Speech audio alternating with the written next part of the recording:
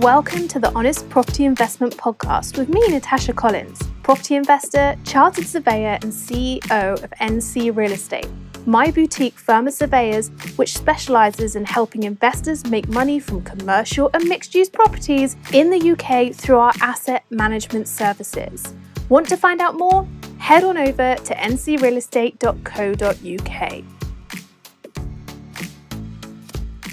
This week's podcast is something very different. I did a live masterclass called Rising Above the Noise, How to Invest in Commercial Property this year. And it was such a good masterclass that I want to share it with you so that you can go through this too. It's the basics. It's getting back to where we started from. But I think it is so important that you're able to go back through and listen. So without further ado, let's jump straight in. It's really nice to see you all. I have a more fancy mic in front of me today, mainly because my computer doesn't seem to pick up sound. So hopefully you can all hear me okay and everything goes smoothly. We're here to do a repeat on last month's Rising Above the Noise, How to Successfully Invest in Commercial Property in 2023. There are a lot of faces on this call that I recognise. There are also a lot of new faces on this call as well. So welcome everybody. It's so lovely to see you. This is a refresher for anybody who's been through this already. And for those of you who know nothing about commercial property, this is really a place to get you started. It's all the beginning stuff. I'll share a bit of some case studies as well. And I'll give you some good tips on how to get started in commercial property at the moment. Now, what you will notice is my wingwoman, Lorenza Allen, is on this call with me. Lorenza is in charge of community at NC Real Estate. She's going to be helping me out in this call because usually I don't see what's coming through in the chat box, mainly because trying to navigate around everything, I miss stuff. So if you've got any questions, Lorenza will pick them up and ask me throughout if I haven't noticed them. Lorenza will just be checking in to make sure you're all okay as well. So anything you need throughout, definitely ask Lorenza. This is going to be a quick hour. So we're going to be going through huge amounts of information in an hour.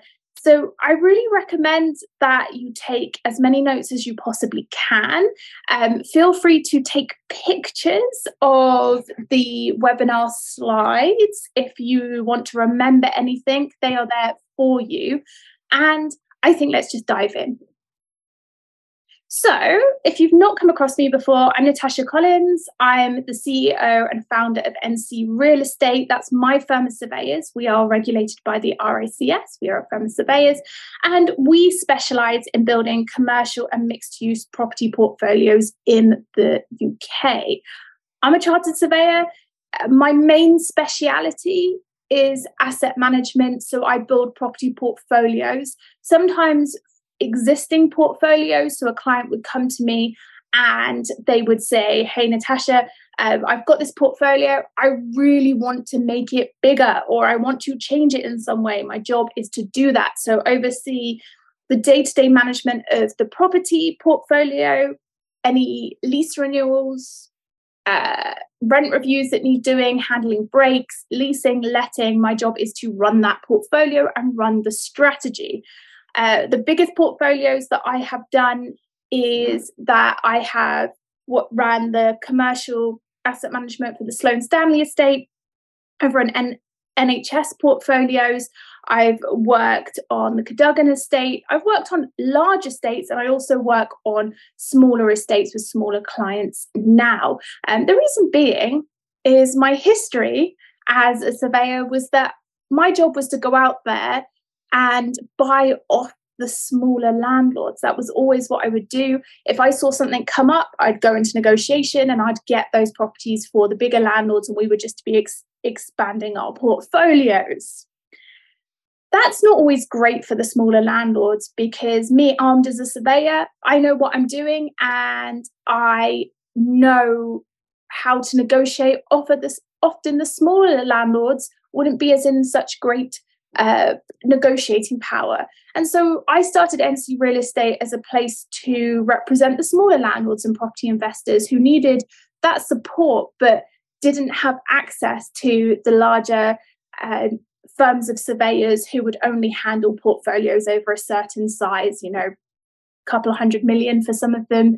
The smallest portfolio that I used to work on when I was in corporate would be 10 to 15 million. So I saw a niche in the market for these smaller portfolios, and that's why I set up NC Real Estate.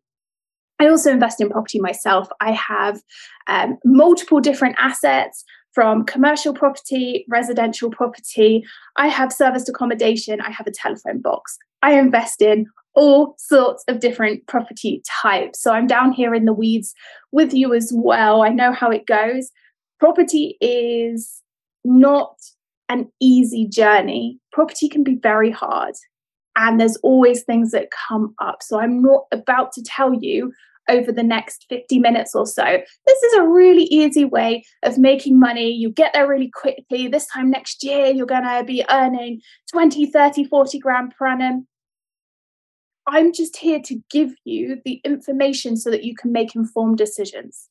Once you can make informed decisions, you can go out there and you can invest in commercial property. That's what this is all about, giving you that knowledge.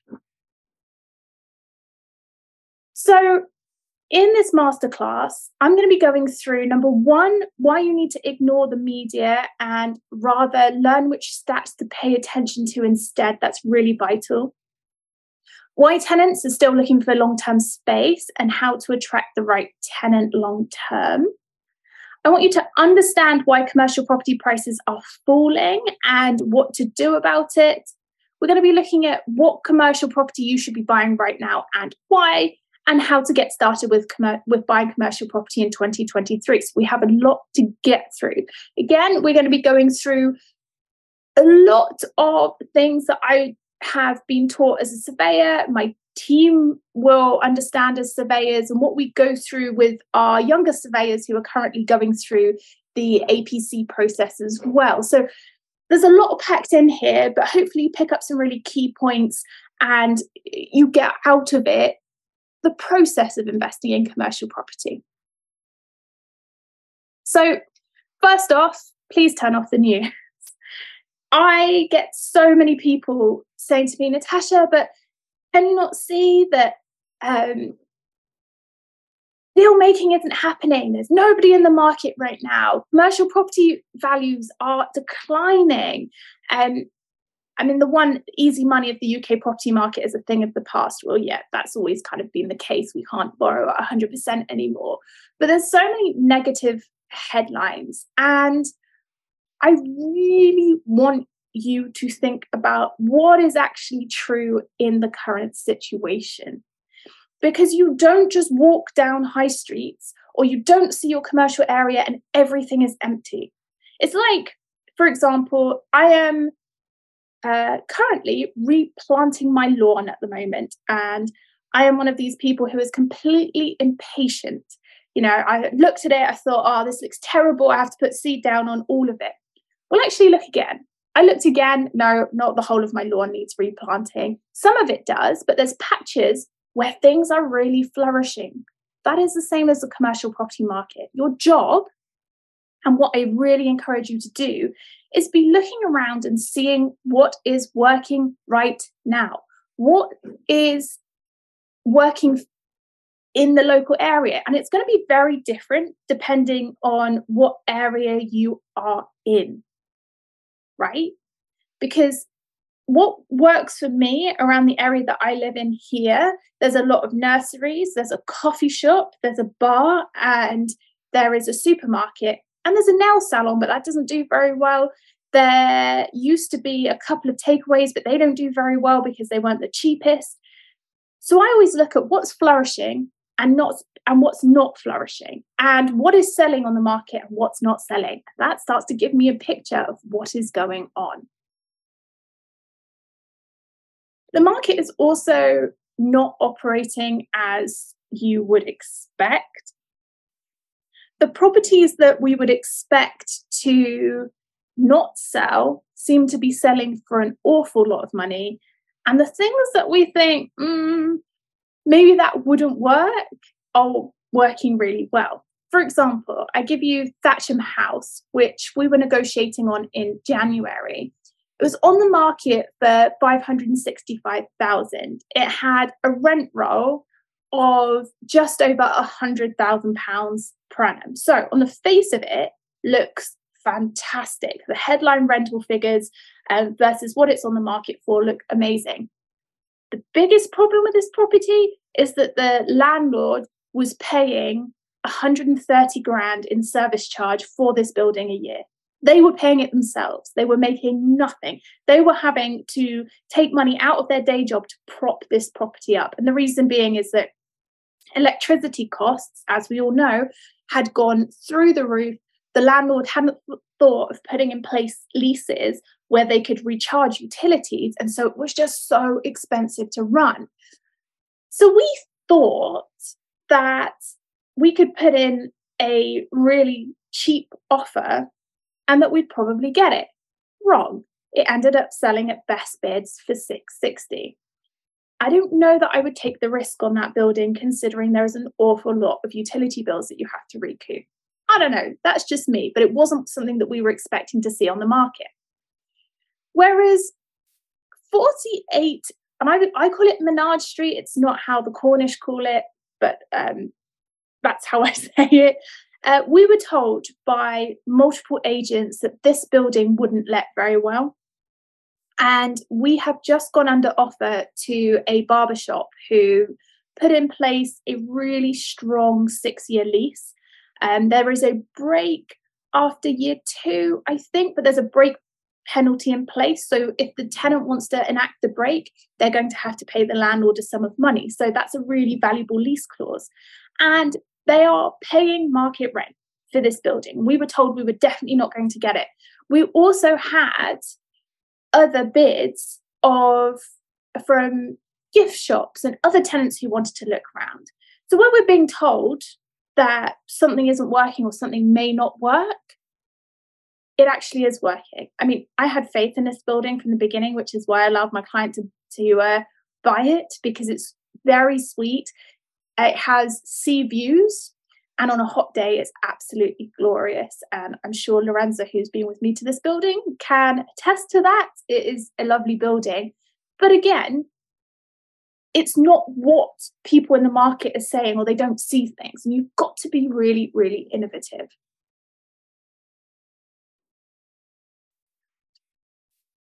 Tenants are still looking for space though. And we're still getting a lot of different offers for spaces. For example, 13 to 14 Marketplace, this is another Cornwall property. We don't buy all properties in Cornwall. These are just a couple that we've got that are letting at the moment. We had a music studio very interested in taking the whole of the second floor. Would I have thought of a music studio? No. That was even further out of the box than my thinking goes. But a music studio was very interested in taking it. We've had other interest from film studios who would like to go in there. It's tenants who are looking for spaces who I would never have traditionally thought would be in the market. And this is because they're starting to see opportunities to do business where traditional retailers or traditional office users, for example, have pretty much been priced out of the market because they haven't changed their business models. So the key takeaway I want you to take here is other tenants are looking for it. At Arbury Arcade, we have 2 units for let. Actually, one's just gone under offer. This unit that you can see here was vacant as of the end of January. That has gone under offer to a massage parlour.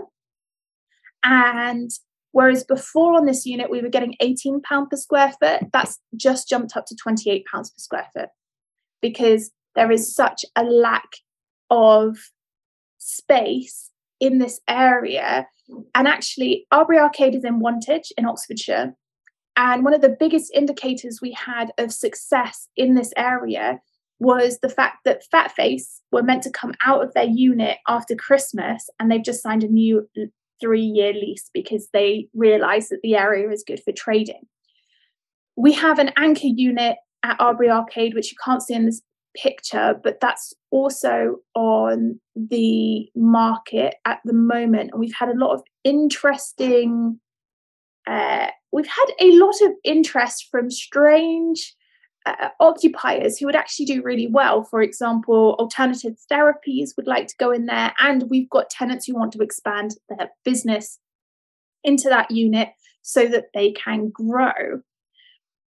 Again, tenants are looking for space because if they have got an interesting business idea at the moment, they definitely want to take it. Our jobs as investors is to look beyond what we know as normal. I'll say that again. We have to look beyond what we know as normal, because that's where we're going to be finding the tenants right now who have got these innovative business ideas, who will be making the best use of this space. So how do we attract tenants for the long term? What are we doing right now? Well, our strategy is number one is obviously research. Research. Again, go and look for what's flourishing. Don't look at the stuff that's not happening. I find too much we get stuck on what's not working as opposed to what is working. What is working and what can I add to this area with? The other thing that we do as a general rule of thumb is if there's a lot of vacancies, we'll phone round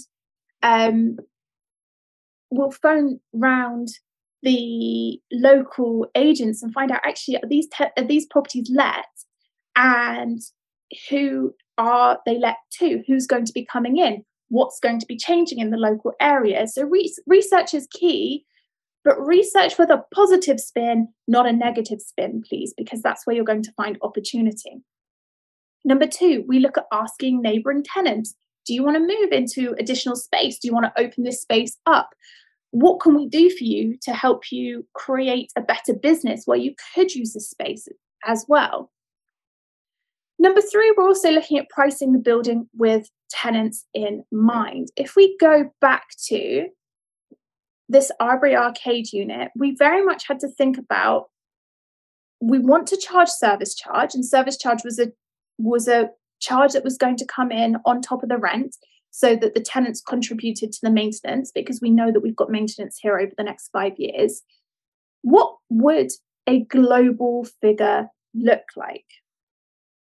If we added service charge and rent together, what does that look like? And this unit, I think, is 228 square feet times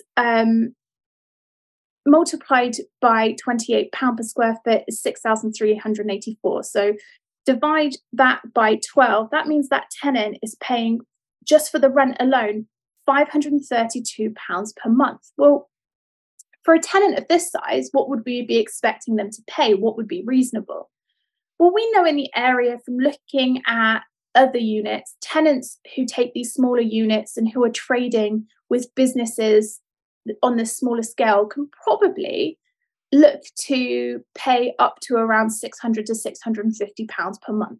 So we then know where we're capping the service charge, and the service charge on these units is capped at £5 per square foot, and we're never going to go above that. So again, what we've done is we've priced for the tenants. What tenants are going to come in, how big are their units, and how much would they be willing to pay on a monthly basis if we took everything in globally.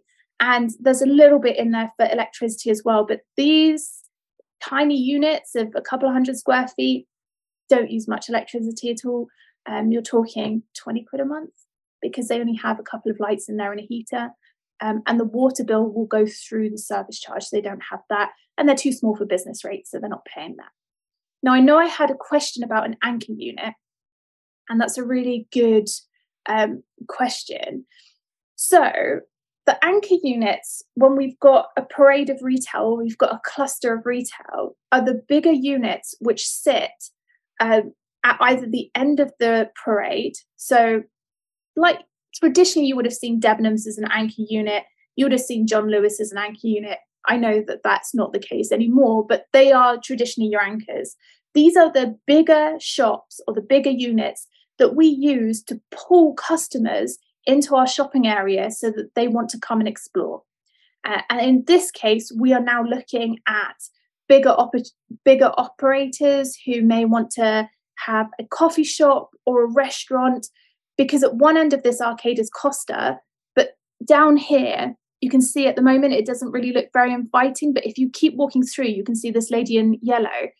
That's actually the main shopping centre, the main car park for this shopping centre, because you walk through here to get to the market square.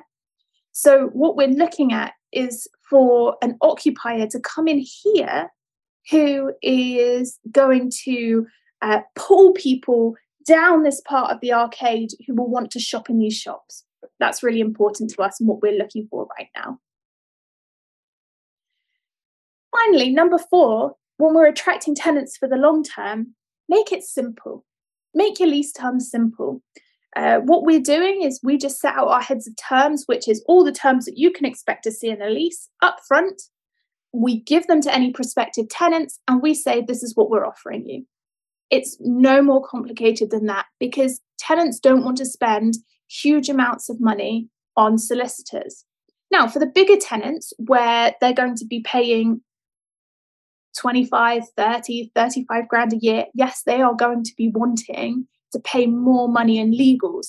But for the smaller tenants, as we've just seen, who are going to be paying £6,000, £6,500 a year for rent, paying a solicitor £1,500 to look over a lease isn't really worth it. So we try and make it as simple as possible for them so they don't have to shell out as much money. Now, just as a caveat with that, we can't act for the tenants. It's not us saying, oh, we're advising you of X, Y, and Z. It's just us saying, look, we're being transparent. Here's all the terms. You go and either seek advice or decide if that's what you want to do or not. Now let's move on to why commercial property prices are falling. And I want to go back to the investment value triangle. This is the basis of commercial valuations. Essentially, yield times rent equals the property value. That is the basic calculation. So if I don't know if everybody's got a calculator with them. I always carry a calculator around. I'm a surveyor, seems to come with the territory. Just to give you a demonstration of how that works. So say the yield is 8%. The way that I think about it, and this is my mind, so this is inside the mind of Natasha, this is how I learned how to do valuations as a surveyor. I know that you can also divide the rent times the yield, but let me show you my way. So if the yield is 8%, what I would do on my calculator is I would do 100 divided by 8, which equals 12.5. That's my yield multiplier. I then multiply 12.5 by the rent. So if the rent's £20,000 per annum, the value of the property will be somewhere in the region of £250,000. That's how commercial property valuations work as a basic principle. Now, as surveyors, we take into account discounting in some places. For example, if we think it's going to take longer to rent the property, or we think that we haven't got a secure rental income for a long period of time, we might value the term rental income, so whatever we're going to get in up until the point where that income is not going to happen anymore. And then we value the reversion, so any rent that we think we're going to get once the current tenants move out. That is too far for today and the purpose of what we're doing today, but just start off by the premise that yield times rent equals property value. Now, the higher the rent, the higher the value, obviously, because your multiplier times the higher rent equals higher value. But the lower the yield, the higher the value. And the reason being is that 100 divided by 8 is 12.5, but 100 divided by 6 is 16.6666 reoccurring, right? That's a higher multiplier. So if I multiply 16.666 by 20,000, my value is now at £333,333. The yield is a measure of risk, and I'll show you where you can get that from very shortly. But why are commercial property prices falling? Well, number one, Bank of England base rate. Yields for commercial property track the Bank of England base rate. It is very rare that you would get a commercial property yield that is below the Bank of England base rate. So whereas 18 months ago, we might have seen some yields at 3% for commercial property, we're definitely not going to see that anymore. That will have risen by at least 1.5 to 2%. And so if we go back to the premise that the lower the yield, the higher the value, we'll reverse that. The higher the yield, the lower the value.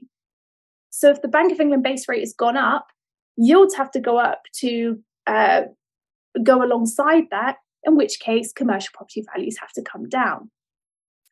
And that is really what we're seeing right now. I haven't seen rents decline in the way that everybody thinks they have. As I said, with that Arbury Arcade deal, that's gone up by £10 per square foot since it was let last year. That's a massive jump, probably a strange thing because we've got a small unit there. But on the whole, I haven't seen rents go down. It's not as if I've got clients who are letting out at a certain price and that's dropped from previously. John, I think yield should say yield multiplier in Tasha's triangle. Yeah, it can do. It's just easy to know where the yield comes from because ultimately the multiplier is derived from the yield. So where are we getting these from? Well, a really good starting place is Knight Frank's Prime Yield Guide. This is my favorite. It's free. You can see that. You can go and get it. They've launched the February one as well. This will track how yields are changing and what yield you should be putting on your commercial property purchase. Now, what you're going to need to do is the Prime Yield Guide is quite a big document, and if you go through it, it will give you the prime yields for each different type of property, so you can see how it's tracking. These are always going to be the lowest the yields really should be. So usually you'd find me putting 0.5 to 0.75% on top of these if I'm doing an appraisal for a client. These are real best case scenario, but this is how we track it. And you can find the Prime Yield Guide simply by typing in Knight Frank's Prime Yield Guide. CBRE do their own, JLL do their own. They all roughly track the same. It would be really silly of them to put out things that are very, very different. But this is where we get our starting information from. To get the rest of the information so we can drill it down into what's going on in our local area, I then compare this with comparable sale yields from what's gone on in the local area over the last 3 to 4 months. Actually, I used to do it over a 6-month period. I wouldn't be looking so much at 6 months worth of yields anymore. I would be looking far more at the last 3 months based upon the market change over that time. What we can start to see, and actually what happened in February, is that these yields started to stabilize, and we'll see that as the Bank of England gets a little bit more secure in where their base rate is going to be. From what I hear in the market, they're seeing one more rise. I don't have a crystal ball. I don't work for the Bank of England. I don't know whether that's going to happen or not. But eventually what we'll see is these yields starting to stabilize. One thing is for sure, that West End Prime Core, so Mayfair and St James, tracks just about or just slightly below where the Bank of England base rate is. So these landlords aren't actually making any money on their properties right now, really, if you think about it. You could put it in something else and make money. But a lot of this is owned by the Crown. So they can't sell it and make a huge amount of money from it. So it's interesting. Use this.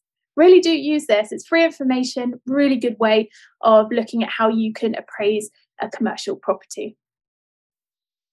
Now, the other thing I do want to make sure that you understand is that capital values fluctuate anyway. So we've also got, as well as them fluctuating because of the change in yields, based upon where we are in the lease cycle of a commercial property, that's also going to change the value of the property too. Because the yield is based upon risk. So if we have less stability in how long we're going to get the rent in for, so say we're going to get the rent in for 1 year as opposed to 5 years, just so that you can see these are single lets on 10 years. This means that we're guaranteed a 10-year rental income. We've got here 15 years. That means that we're guaranteed a 15-year rental income. So these, again, are best case scenarios for longer leases where we're guaranteed the rent for a longer period of time. As the length of time that we're guaranteed rent for decreases, so does the value, because the yield gets slightly higher.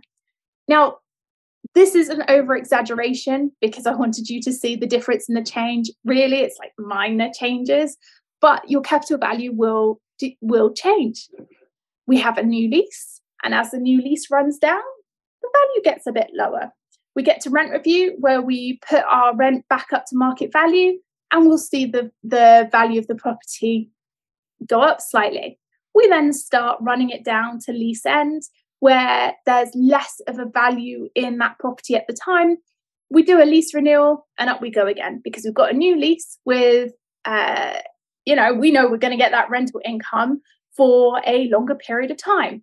What helps with that? We put in place a new lease. We could put in place a deposit so that we've also got that security. We could put in place a guarantor so we've got that security. The more security we've got from a lease, the better the value. And then the cycle goes again, all the way down till the tenant vacates. And when we've got an empty property, that is more often than not the lowest value that property is going to be at that time. It will depend on what the yields are and what the yields are saying for the area, but that's when our property is in the lowest value. I always get asked, Natasha, why would anybody sell if the property is going to be vacant? Well, with commercial property, they may have made their money somewhere else. They may have held it for the last 10 years. They've got all their money back out, plus some. They don't care about doing the reletting and getting it back into the original value. They don't care about that. They've made their money. Let's just sell it wherever we are in the property cycle. You'll see other people who desperately need the money, and so they get it all into this gorgeous, beautiful, very good investment with very low yields. It's going to be very strong, and they sell it, at their highest possible value. Certainly, it just depends on the landlord and what they're doing at the time. So don't read too much into it. If they're selling it with vacant possession, fine, they've probably got their money somewhere else. And if they're selling it at the top of the market, fine, they're making their money at the moment. Now, I'll go back to the point that market rents are still stable. You may be aware that market rents really do run based upon supply and demand. So market rent is impacted by supply and demand. If there is too much supply, rents will go down. If there isn't enough supply, rents will go up, and that really depends upon the demand. So if demand increases and supply drops, market rents will increase, and demand is a byproduct of what's going on in the economy. It doesn't mean that demand falls away all at once, definitely not. What it means is that demand changes. Demand looks very different. If you'd have asked me what was happening 5-10 years ago, we were seeing units shift at an alarming rate. Back at 2015 was probably, for me, the highest point of this cycle that we're on right now. Everybody was feeling pretty flush with their cash. They were taking out massive leases, and that has slowly started to decline. And that was just us coming out of the recession and everybody being really excited that they had a little bit more money. People were spending again. Borrowing was really cheap, and so they could afford to take out massive leases. I remember doing a rent review for the Manchester United office in Mayfair, and that rent roll was somewhere in the 1 point something million. And they could afford it. They probably still can. But at the time, the comparable evidence was around there. No one was even batting an eyelid. Everybody on each floor had that kind of rent rolls, and those buildings have cleared out in recent years. So again, it really depends upon demand. At the moment, we're seeing that smaller units let far better than the big units. Anything around 500 square feet, it tends to let really well. And we're not stipulating what that property should let for. Whether it should be retail, office, I really don't mind. Tell us what you want to use the space for. And so, again, as I said, 500 square foot, usually on a ground floor or first floor.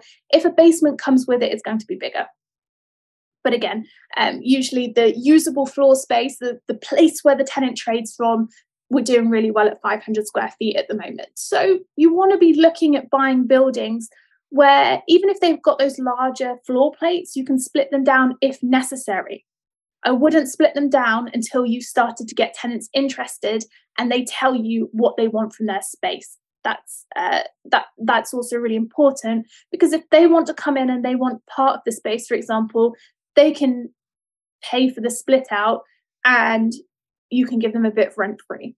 But always have it in mind that you want space that can be split where necessary, so you can offer those smaller units. Because if you can get part of the unit shifted and let, then you've got money coming in, right? And that's really important. Get your cash flow before you start doing all these big things. Let the building make sure tenants are coming in and you're giving them the space that they want. So let's have a quick look at which commercial property. Now, the right kind of commercial property will depend on your risk appetite. And you've got to think deeply about this. Really deeply about this. This is my rough changing risk based on increasing return on capital employed. It is not a one size fits all, but it gives you a kind of indication of what you're going to be looking at. So up to around that 10, 15%, 20% at a push, but I'm not seeing as many 20% return on capital employed based upon the current interest rate in the current market. These kind of properties usually are readily available properties, fully let with good tenants. You can buy and hold, you can do a little bit of manoeuvring around, but on the whole, you've got a rental income that's going to be paying your costs. The building will wash its face. When you're moving up that return on capital employed, you might have tenants already in situ, but you'll need to let one unit out or several units out, do lease renewals or rent reviews. There's going to be a lot of management and leasing strategy that needs to be done in order to get those higher return on capital employed. It's going to be risky because you could have vacant units and it could take a long time for those vacant units to let. You could have difficult tenants where the tenants may not want to negotiate with you. So that could take 12 months. It could be that you get into the building and you suddenly find out that, oh my gosh, there's a huge amount of maintenance that needs doing, right? There could be multiple unknowns, but you are taking that higher risk because you are prepared to put in the time. Then we're looking at, again, those higher return on capital employed. These are far rarer to find because you have to negotiate really hard on them. The building may be more than 50% vacant, with tenants not in leases or other management problems to sort out, and this is usually pretty serious. This would mean that we really have to look at arrears, potentially. There could be tenants in there who don't have leases and they don't ever intend on having leases. We could have had tenants who wrecked the place. We can just have problem upon problem upon problem. So when we are looking at those higher return on capital employed, we are going into these deals with our eyes wide open, knowing full well that if we really have lucked out, there's not going to be a huge amount to do, but 9 times out of 10, this building is going to take us a good 12 months to sort out, and maybe even more. I was speaking to Harriet, a senior surveyor on our team, and we were going through the average time it takes to sort out buildings with the higher risk once you buy them. And usually it's 12 to 18 months for everything to settle down and you go back to a semi sort of passive income. So they take time, and you're buying the risk, so you are buying the fact that you're going to have to do more with it. And then when we're looking at these 75% to 100% return on capital employed, well, that's always when you're looking at doing a major development. You've got a vacant building that's probably a shell of a building that needs complete overhaul doing. So you need to decide on what your risk level is, and know that anything above kind of that 10% return on capital employed is going to come with problems. And that's just a sliding scale of getting higher. It is what it is. But if you want to make those bigger returns, then you put in more, you're going to put in more along the way. And just as an FYI, I go through swings and roundabouts of investing. Sometimes I will buy an investment because I know I'm going to do a development. I did a larger flat conversion where I bought a house with a friend of mine and we converted it into 2 masonettes. It took ages because we ended up doing it through the tail end. We ended up doing it as COVID started. We were only meant to be in and out within 12 months. Took us however long COVID took us, right? Whereas one of my commercial properties, never seen it, bought it, I sit on it for just a passive income. I love that investment. I love it so much. I don't even have to think about it, right? So you decide what you want and what type of property you want to buy, and that really is up to you. But again, going back to that demand and the tenant demand and how we're letting things out, the one thing I would say is just make sure that there is going to be some demand for your property, regardless of what return on capital employed you're buying. So for me, I look at things on good high streets. I'm not looking at primary cities like London, Bristol, Manchester. I don't tend to look at those as much. I look at secondary towns where there's units that can be used by community uses, or there's local communities that are going to be going past it. It's on a good train or bus route or a good through way from roads, very easily accessible. That for me is what's really important. Apart from that, I don't mind what the building looks like or what's going on with it. So how do you get started with all of this? I have just gone through all of those practicalities with commercial property, but how are we going to get started? Well, the very first thing you're going to do is set your goals. How much have you got to spend on this investment? Can you keep adding to your investment? And I'll give you something that you can look at fairly easily in a second. Next, identify targets for your ideal property. What does that look like? If you are searching for your next property, what do you want it to be? How much do you want it to be? How much rental income do you want? Where do you want it to be located? What amenities do you want around it? What do you want to be looking at? And that's where you set up your search location. You think, oh, where do I want to be? I personally don't care where in the world it is, as long as it makes the money that I want it to make. So again, I've told you what sort of areas I look in. Good transport is key for me. That is my biggest thing. Good transport. Everything else is kind of a secondary thing that I look at.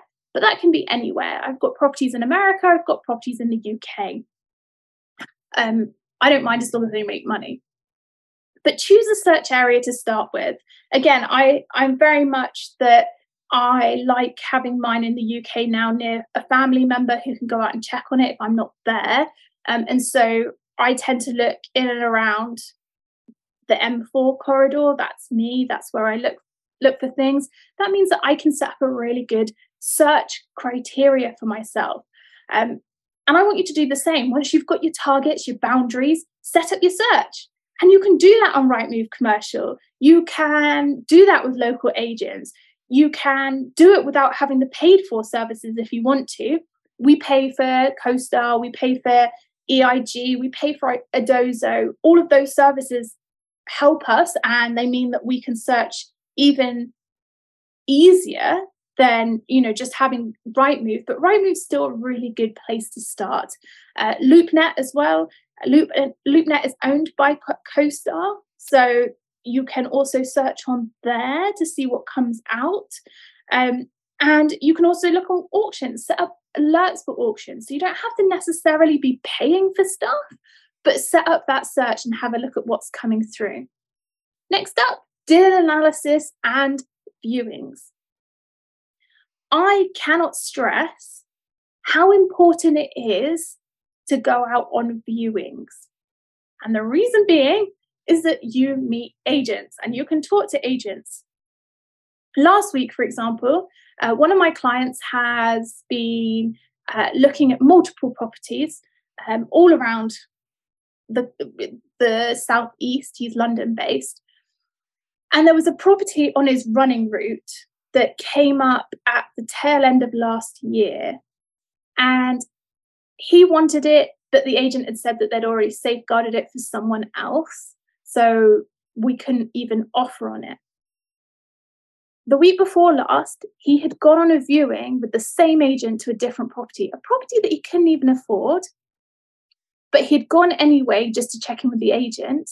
And the agent said that that original property that he'd seen on his running route had fallen through. Did he want to step in behind that seller?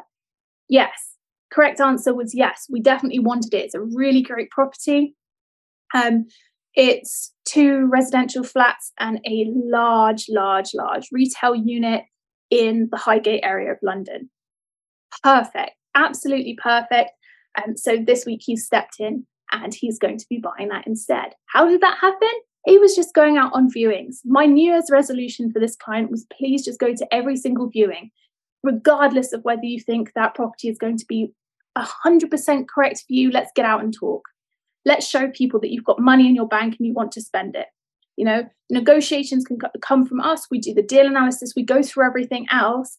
But let me put yourself in front of an agent. You as the investor, you have got money to spend. Here I am, investor, money in my back pocket, right? Then, once you're under offer, you can identify how you're going to finance the property. There are multiple different ways of financing property. I would expect you to be either, if you're using cash, fabulous. But if you're going to be financing the property through a mortgage, use multiple different lenders. Don't just go through the first one. And then offer on the property. But actually, I'd be offering on the property probably as soon as I viewed it. Go through the deal analysis, check it's right, see what price you'd offer at and put an offer.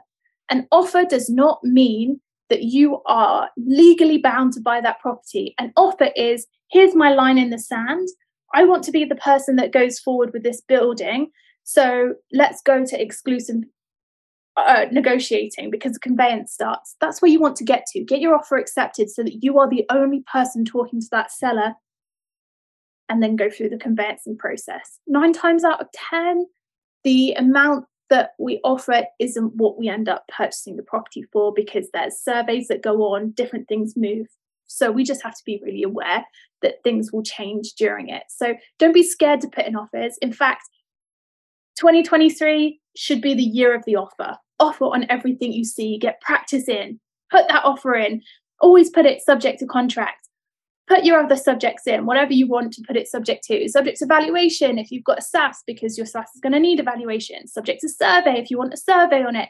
Subject to, I don't know, whatever else you want to happen, but put in those offers. I really strongly recommend that. If you do nothing else, just offer on everything. That's how you're going to buy a property. Now, I'm sending you, or I should have already sent you, Lorenza, you tell me whether it's gone out or not, a goals spreadsheet. This way, you can plug into this spreadsheet how much money you've got available to spend on your property, what loan to value you would like to have on purchase, and your target gross yield. Very simple, pop that in there.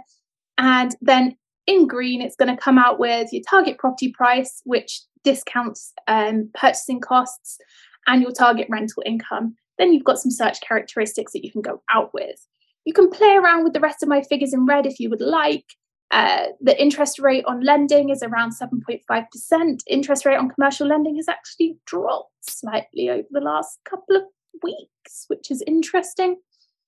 Are you targeting for repairing and insuring leases? So essentially, are you hoping that the tenants are going to do all the maintenance themselves? If yes, leave it as yes. Will you be managing the property yourself? You decide, yes or no. Maximum void period you're looking for in months, keep it at 9%.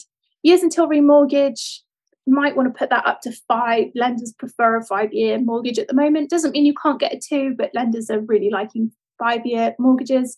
Then you can have a look at playing around with increasing the value of the property. This is a rough mathematical exercise to show you how your money changes if you're increasing the value of that property. So you can kind of have a look at what difference that makes to your property. So have a play around with this goal sheet. It is for you to use, it is for you to forecast with, and it's for you to be able to literally set your goals. And then I tell you what, set your goals and then go and draw a map radius on Rightmove of 20 miles from where you live and see what comes up. Really good place to start. Really good place to start. So use your goal sheet spreadsheet to set that. Woo. We've been through a lot today, a huge amount today. And what I'm hoping that you've took away from this is why you need to ignore the media and rather learn which stats to pay attention to instead. Remember my grass analogy. Always look for what's flourishing. Really important. 2, why tenants are still looking for space and how to attract the right tenant long term. Understand why commercial property prices are falling and what to do about it. Well, what to do about it? Make sure that you're negotiating correctly. One thing that we are seeing is that sellers are still overpricing things by a lot and have got unrealistic expectations. Just remember that these deals come back around. There's a lot of things that we're seeing come back to market. We keep a list of everything that we look at. I mean, we go through 30 to 40 full deal analysis a week. Some of them just do not work at the price that they've been listed at, so they get kept back. We check back in with them every 3 months to see if they've sold. Inevitably, the stuff that is overpriced is not selling. And at some point, if they do actually want to sell it, they don't just want it sat on the market, they're going to have to drop the price. Understand which commercial property you should be buying right now and why. So remember, think back to your return on capital employed and also demand for space. That's really important. And I've given you that roadmap on how to get started with buying commercial property in 2023. So there we have it. That's the masterclass. Now, as a takeaway from this, if you want to ask any more questions, you can have a call with Team NCRE by clicking the link below and booking a slot that works for you. We would love to hear from you, what your takeaways are, what you want to do as your next steps, and what your goals are. What did you get from listening to this masterclass? Again, just click the link below. You can have a bonus call with Team NCRE. We are here to help you out. Thank you so much for listening today. If you've loved this pod, make sure to subscribe so you never miss an episode. And make sure to leave a 5-star review, as this makes me so happy and it helps to boost the show and get it out there to more property investors. Finally, if you want to email the pod, you can write to me, Natasha at ncrealestate.co.uk. I cannot wait to catch up with you again soon.